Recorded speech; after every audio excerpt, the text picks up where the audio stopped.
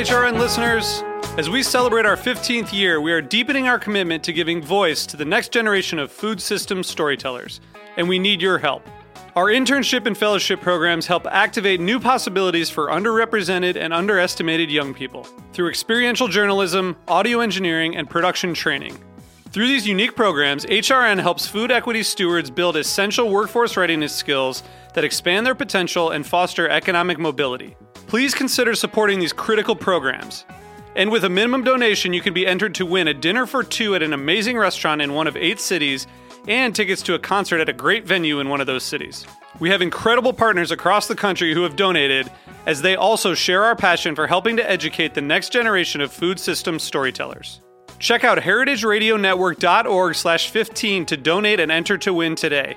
That's heritageradionetwork.org/15 to donate and enter to win today. And make sure you donate before March 31st. Thank you. You're listening to Heritage Radio Network. With more than 30 weekly podcasts, HRN has something for every food lover. Learn more at heritageradionetwork.org.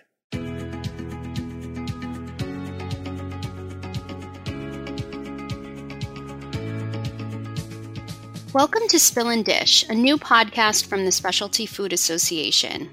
Founded in 1952, SFA is the leading trade association and source of information about the $175 billion specialty food industry. We champion the food producers, retailers, and other buyers who make up the specialty food world. Each episode, we want to share the stories behind the products made and sold by our members who are helping shape the future of food. You can listen and discover the inspiration, recipe, craft, culture, ingredients, and production methods that help answer the question, what makes specialty food special? I'm today's host, Julie Gallagher, Content Director at SFA. We're excited to bring you today's episode and so happy to be working with Heritage Radio Network, a nonprofit podcast network covering the world of food, drink, and agriculture, and expanding the way eaters think about food. Today's guest is Caroline Cotto, co-founder and chief operating officer of Renewal Mill, an upcycled food company that works with byproducts from plant-based milk, usually soybean pulp, oat pulp, and almond pulp, that's dried and milled to produce premium, high-fiber, gluten-free flours that are both sold as part of its product portfolio and used to create Renewal Mill baking mixes. Caroline has been named to lists such as Forbes' 30 Under 30 list and the Specialty Food Association's 12 Under 35 list of breakout talent to watch. Caroline, the upcycled food market is really interesting to me since it seems to hold a lot of untapped potential. When were you first introduced to the world of upcycling? Thanks so much, Julie. So we like to say that upcycling is not really a new concept. Your grandma was probably upcycling if, people who grew up in a time when there was a little bit more scarcity and just needed to use everything that they purchased. So every chef or anyone in their kitchen who's being a little bit scrappy and using every odd and end, they're essentially upcycling. But I think the term really started to come to the forefront when people started to learn about the massive food waste problem that we have here in the US and also globally. And so the NRDC, about almost 10 years ago now, released a report that said about 40% of food in the US is going to waste. And that's really when this first crossed my radar and a bunch of other people in the industry, that not only was so much waste happening, but that this waste was having a massive impact on climate change. Wow. Yeah. As the mother of 13 children, my grandmother was definitely upcycling. 100%. So how did the idea for Renewal Mill come to be? Yeah, so it actually came out of my co-founder's firsthand experience with food waste. So her name is Claire. She owned Boston's first organic juice company. And she, had taken a lot of care to source locally grown produce that she was bringing into her juicing business to make these premium juices out of. And at the end of every day, she was left with a massive pile of fruit and vegetable pulp that she couldn't use, which not only hurt from an economic perspective because she was throwing out, like 60% of the fruit and vegetable, but also from an environmental perspective because she was, she tried to use it in things like muffins or crackers, but there was just too much of it. And so she was having to put it right into the bin. And so the idea for Renewal Mill came when she had a fortuitous conversation with the owner of a large tofu company who essentially said, you think you're making a lot of pulp in your, tiny one-off juicing business. I'm making tons and tons of pulp every week at my facility when I essentially juice soybeans to make soy milk, which is the first step of making tofu. Mm-hmm. Oh, wow. So how did you meet her? So I was working for a food tech accelerator, so helping incubate food businesses all along the supply chain. And Claire had the idea for Renewal Mill and was coming to the accelerator. And we immediately kind of bonded over this shared passion of reducing food waste. And also I came from a nutrition background. And what's happening in our food system is that we're actually processing most of the nutrition out of our food. A lot of the fiber and protein is what gets left behind as byproducts. And so we thought, okay, there has to be a better way to keep all of this valuable nutrition in the supply chain. And so let's get our creative thinking caps on how to do that. And Renewal Mill was born. Okay. And then, so tell me about the products that Renewal Mill makes and how did you decide on these particular products? Yeah, so our flagship ingredient is called Okara flour, and it's the actual traditional name for the pulp left over when you make soy milk. So essentially, we dehydrate that pulp and then mill it into a flour. It's very neutral in flavor and color. It has a very you can mix it with traditional flour and you won't really notice a taste difference, but it's packed with fiber. And so we started with that and then realized that there was also all of these pulps coming from other byproduct or other plant-based milk streams. So our second ingredient is an oat milk flour made from the pulp left over from making oat milk. And that is, almost 50% protein. So really nutritious. Both of these are gluten-free. But then those just selling the flours on their own, it still requires the consumer to do quite a bit of work and baking in their own kitchen. So we wanted to make it even easier for folks to engage with upcycled ingredients. And that's why we released our baking mix line, which is just add oil and water. So all of them feature one of our hero upcycled ingredients, but are super easy to use. And then even easier, we also have launched 2 SKUs of ready-to-eat cookies featuring these ingredients. So people can engage with upcycled on the go. Are those the products that you partnered with? I think Miyoko's Creamery partnered with on maybe one of the cookies? Yeah, those are the ones. So for those unfamiliar, Miyoko's Creamery is a vegan butter company also based here in Northern California.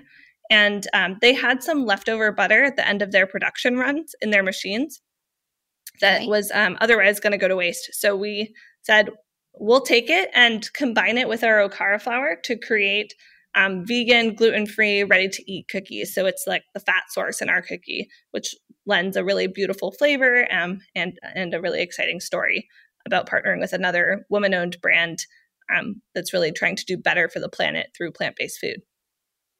And so how did you meet up with Miyoko? I mean, how did that relationship come to be? So yeah, Miyoko's, like I said, is really focused on sort of animal welfare, veganism, and they had hired a sustainability manager.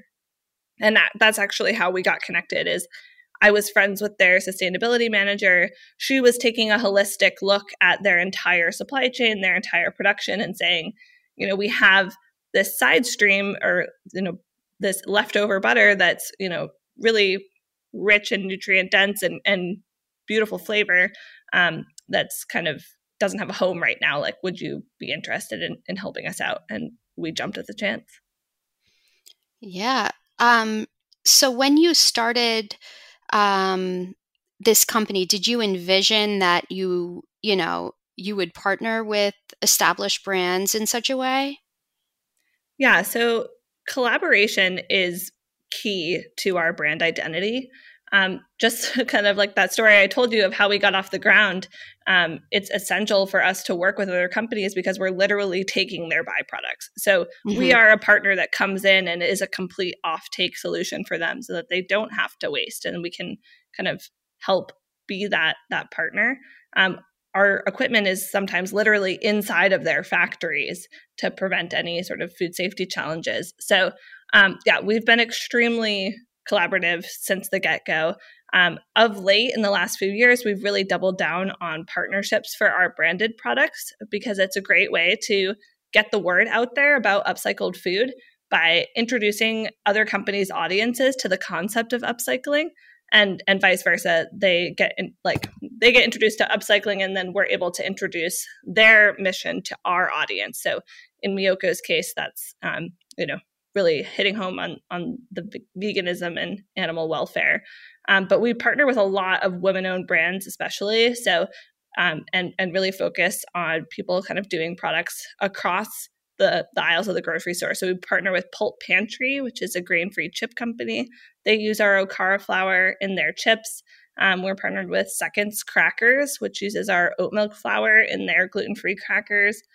We partner with Square Baby, which is a Bay Area-based baby food company that actually uses our Okara flour as a way to do early allergen introduction of soy allergens to Okay. babies through their food. And we've also partnered with like local ice cream brands to do inclusions. So like Humphrey Slocum and also Salt and Straw ice cream. Great. And tell me about, so you touched a little bit on the education piece. Is there room on packaging to educate the consumer a little bit about what an upcycled product is if they've never been introduced to the concept? Yeah, so we definitely do that on our pack as well. It's really great because we helped start the Upcycled Food Association a few years ago to kind of bring everybody who's doing upcycling into the same room and say, let's really unify our language around this concept to help consumers understand what it means. And what came out of that was the first of its kind upcycled certification for upcycled food.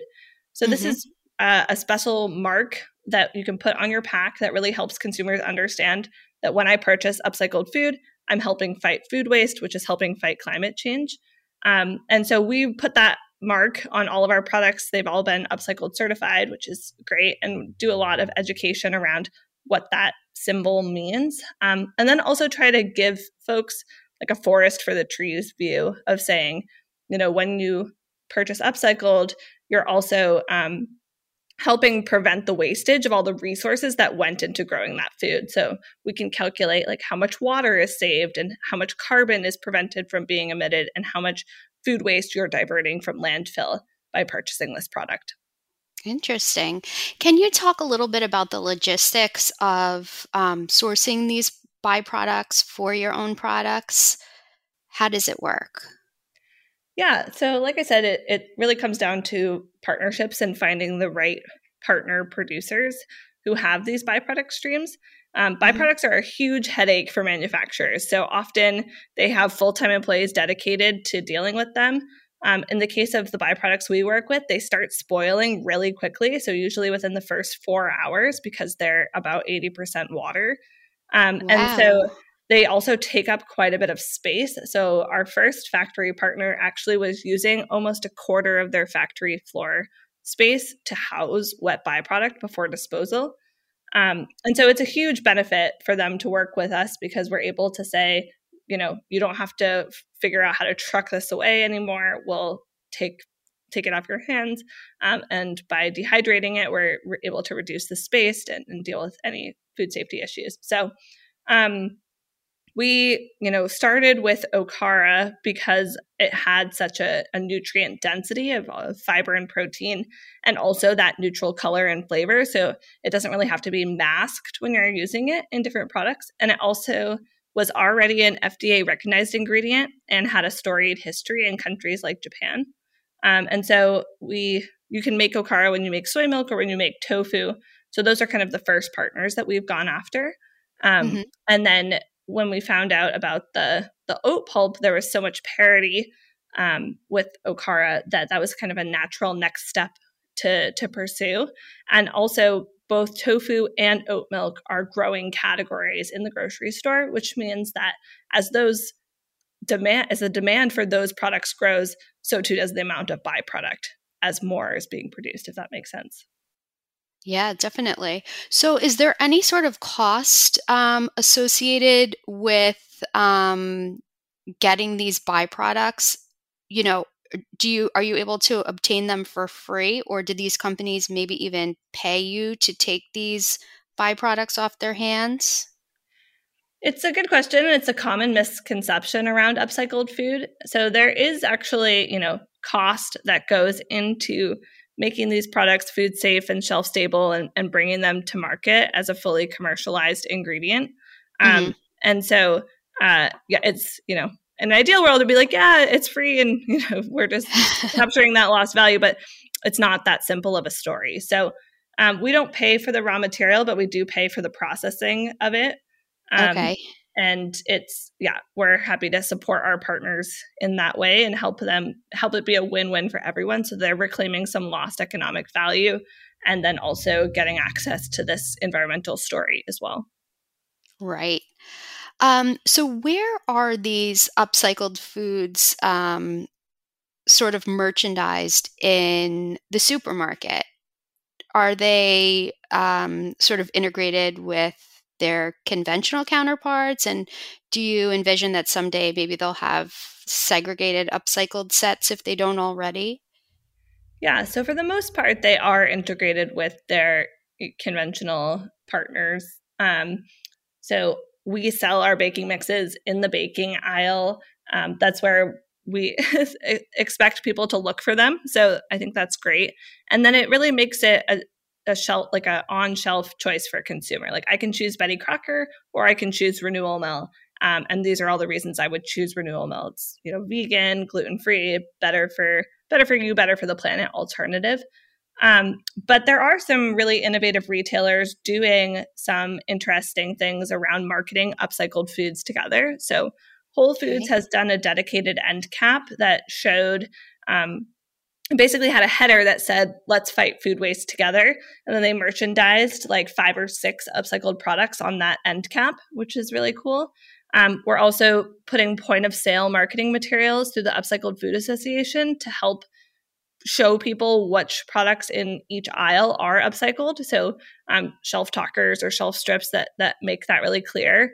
And then like other retailers online as well are adding dedicated search filters. So people like Thrive Market or Mabel, which is kind of a smaller B2B retailer, but you can search specifically for upcycled products on those sites just to make it a little bit easier. That's great. And I imagine that your products probably did well during the pandemic as so many Americans took on baking as a hobby. Can you tell me a little bit about that? Yes, you're absolutely correct. So before the pandemic, we were actually doing quite a bit of our sales through food service as snacks to offices in the Bay Area. And as you can imagine with the pandemic, that channel completely closed overnight. So we had already been planning to launch our baking mix line, but it kind of coincided with COVID. And I don't know if you remember back to 2020, but the shelves in the baking aisle were fairly bare at that time because people were home making banana bread and really re-engaging with baking for the first time in a long time. So it was a great opportunity for us to kind of slide in and get on shelf when there weren't other options available and for people to try us out. And we've kind of seen that sustain itself. Like, I think a lot of people were using baking as therapy. So we've definitely done a lot of marketing around like stress baking, and our baking mixes are kind of like one bowl, one pan. So it's a way to make something homemade, but not to make your kitchen a whole mess. I love that. And what advice would you give a food maker who's looking to source byproducts to use as ingredients in their products, but doesn't really know where to get started? Yeah, there are a lot of great resources. Definitely can reach out to the Upcycled Food Association. They have a website, which is upcycledfood.org, where you can search certified upcycled products and ingredients directly on the website. There's also an ingredient platform called Shelf Life that's doing a great job of bringing upcycled ingredients to the forefront. So I think they have a search filter on their website where you can search for upcycled ingredients. And then, Renewal Mill is more than happy to help anyone if you're interested in using flour-based products, or if you come across a byproduct stream in your own production or supply chain, and you're looking for advice on how to commercialize that. Definitely feel free to reach out to me or anyone at the Upcycled Food Association. We'd love to help talk you through that. That's so generous of you. What would you say is next for Renewal Mill? Well, we have a lot on our plate right now, so we're going to continue. We just launched nationally at Whole Foods with our baking mix line and flours this past summer. So baking season is officially upon us. So we're definitely doubling down on sampling our products and getting people excited about baking this holiday season. And then in the new year, we're going to be adding some new upcycled ingredients to our portfolio. So we're excited about those. They'll continue to be gluten-free and nutrient-dense, but some different byproduct streams that we're working with. And then we will continue to seek out new partnerships. So we have a new partner baking mix launching at the end of November.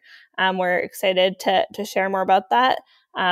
With another female-owned company from the Bay Area.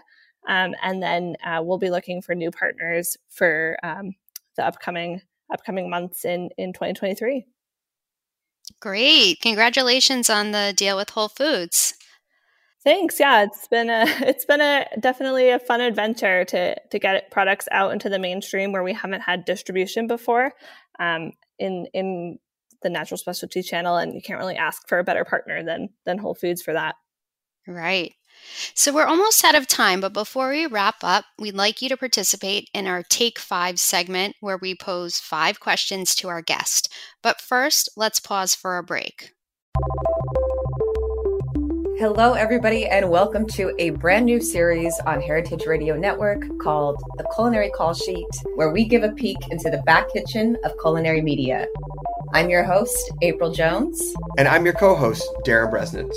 Part of why we started this show was to offer an unofficial mentorship for anyone who is interested in learning about all aspects of food and video, whether that's TV, social media, online, or just something you want to do for fun.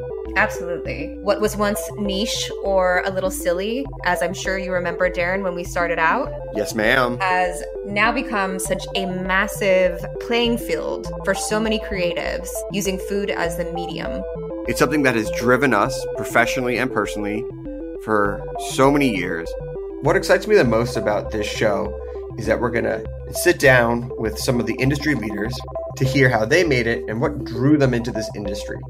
With 20 years in the culinary production game ourselves, we're hoping we can give, through these conversations, an insider's view into personal stories from the field, as well as an in-depth behind-the-scenes look into some of the most popular food programming in today's evolving culinary media landscape.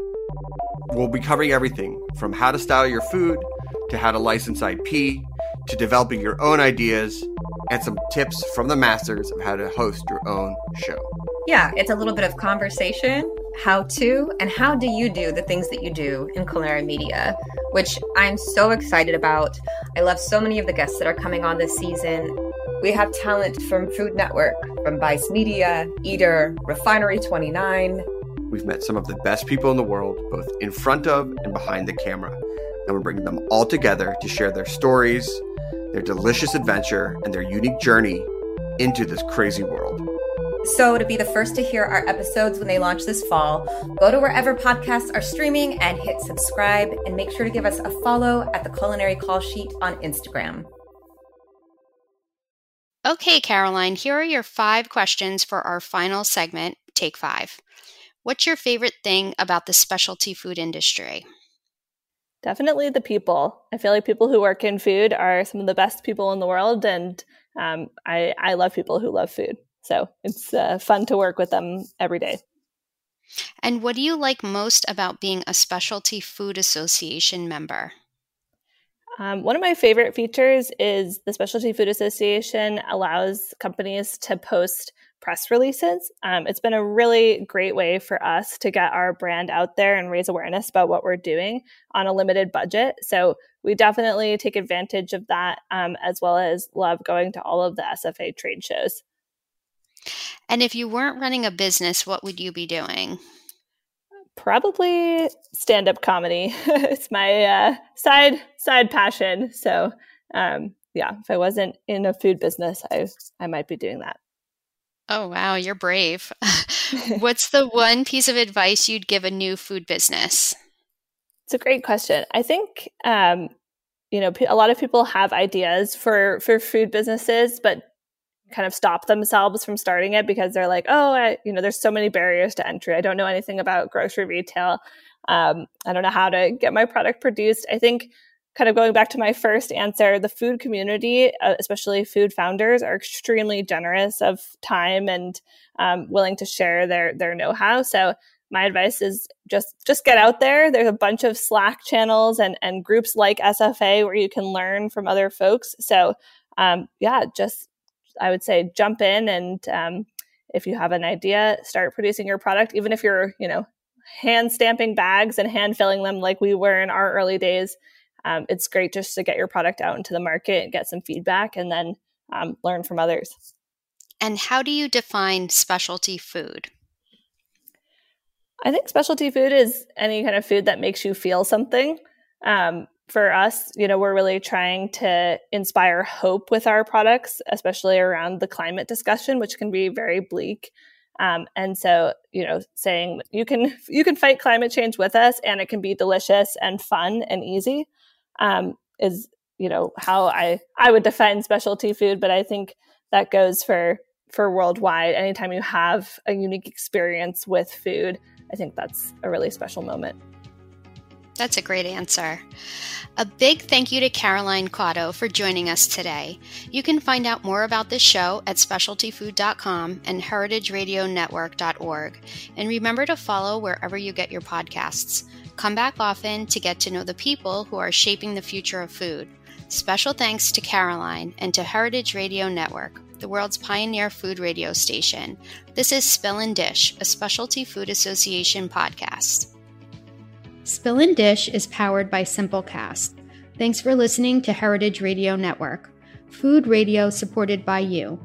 Keep in touch at heritageradionetwork.org/subscribe.